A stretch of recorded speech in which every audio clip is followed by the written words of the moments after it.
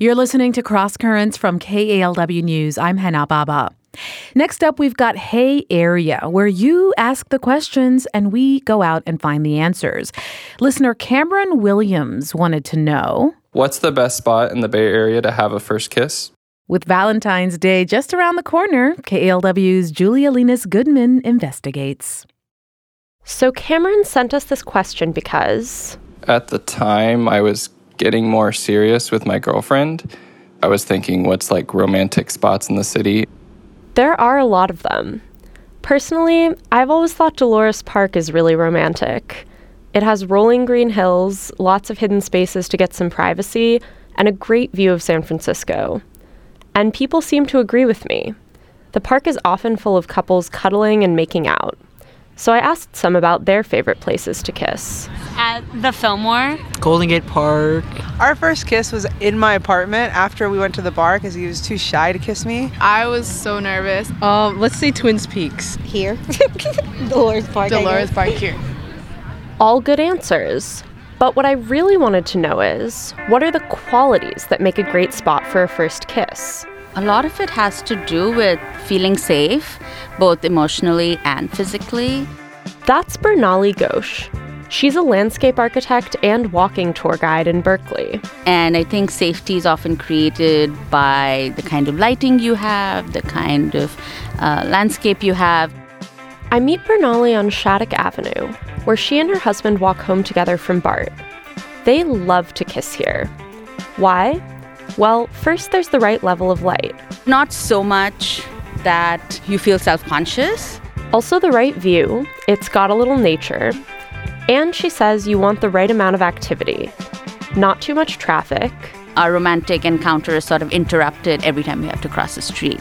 And not too much noise. I think, like construction noise or leaf blowers would make it hard. It's not just about the landscape.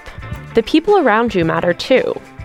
Bernali remembers one time at a dinner party when she and her husband were kissing, and another person there commented, I've never seen, Indian people kiss publicly. That didn't feel good. A lot of people take for granted that they can kiss in public, but that's not true for many people. That can be because of race or ethnicity, or because of gender or sexuality. A lot of queer and trans issues are becoming more visible, which is really beautiful, but that doesn't necessarily equate to safety. Dominique Cowling works for Community United Against Violence. She helps LGBTQ people build healthy relationships. That can be tricky when it's not always safe or comfortable to be visibly queer. Maybe we can't hold hands, or maybe we can't kiss in this area or this neighborhood. Because LGBTQ people still face discrimination. And so we have to be very, very mindful and vigilant of the certain cities that we're in. Even if they're open and even if they have neighborhoods like the Castro, we still have to be very, very aware, which has an impact on our nervous systems in different ways.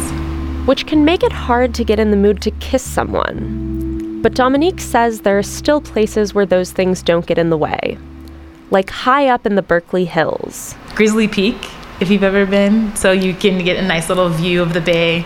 Being in nature is a really beautiful thing. I think Mother Nature is kind of queer too and supports us. Ultimately, it's about creating a space where both you and your partner can feel comfortable and respected. That's what's really romantic.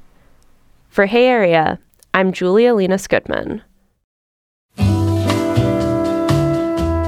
Julia is a fellow in KALW's Audio Academy. You can hear more Hey Area answers to listener questions at KALW.org. And while you're on the website, make sure you're also subscribed to the Cross Currents newsletter. Cupid, draw back your bow and let your arrow go straight to my lover's heart for me, for me. Cupid, please hear my cry and let your arrow fly straight to my lover's heart.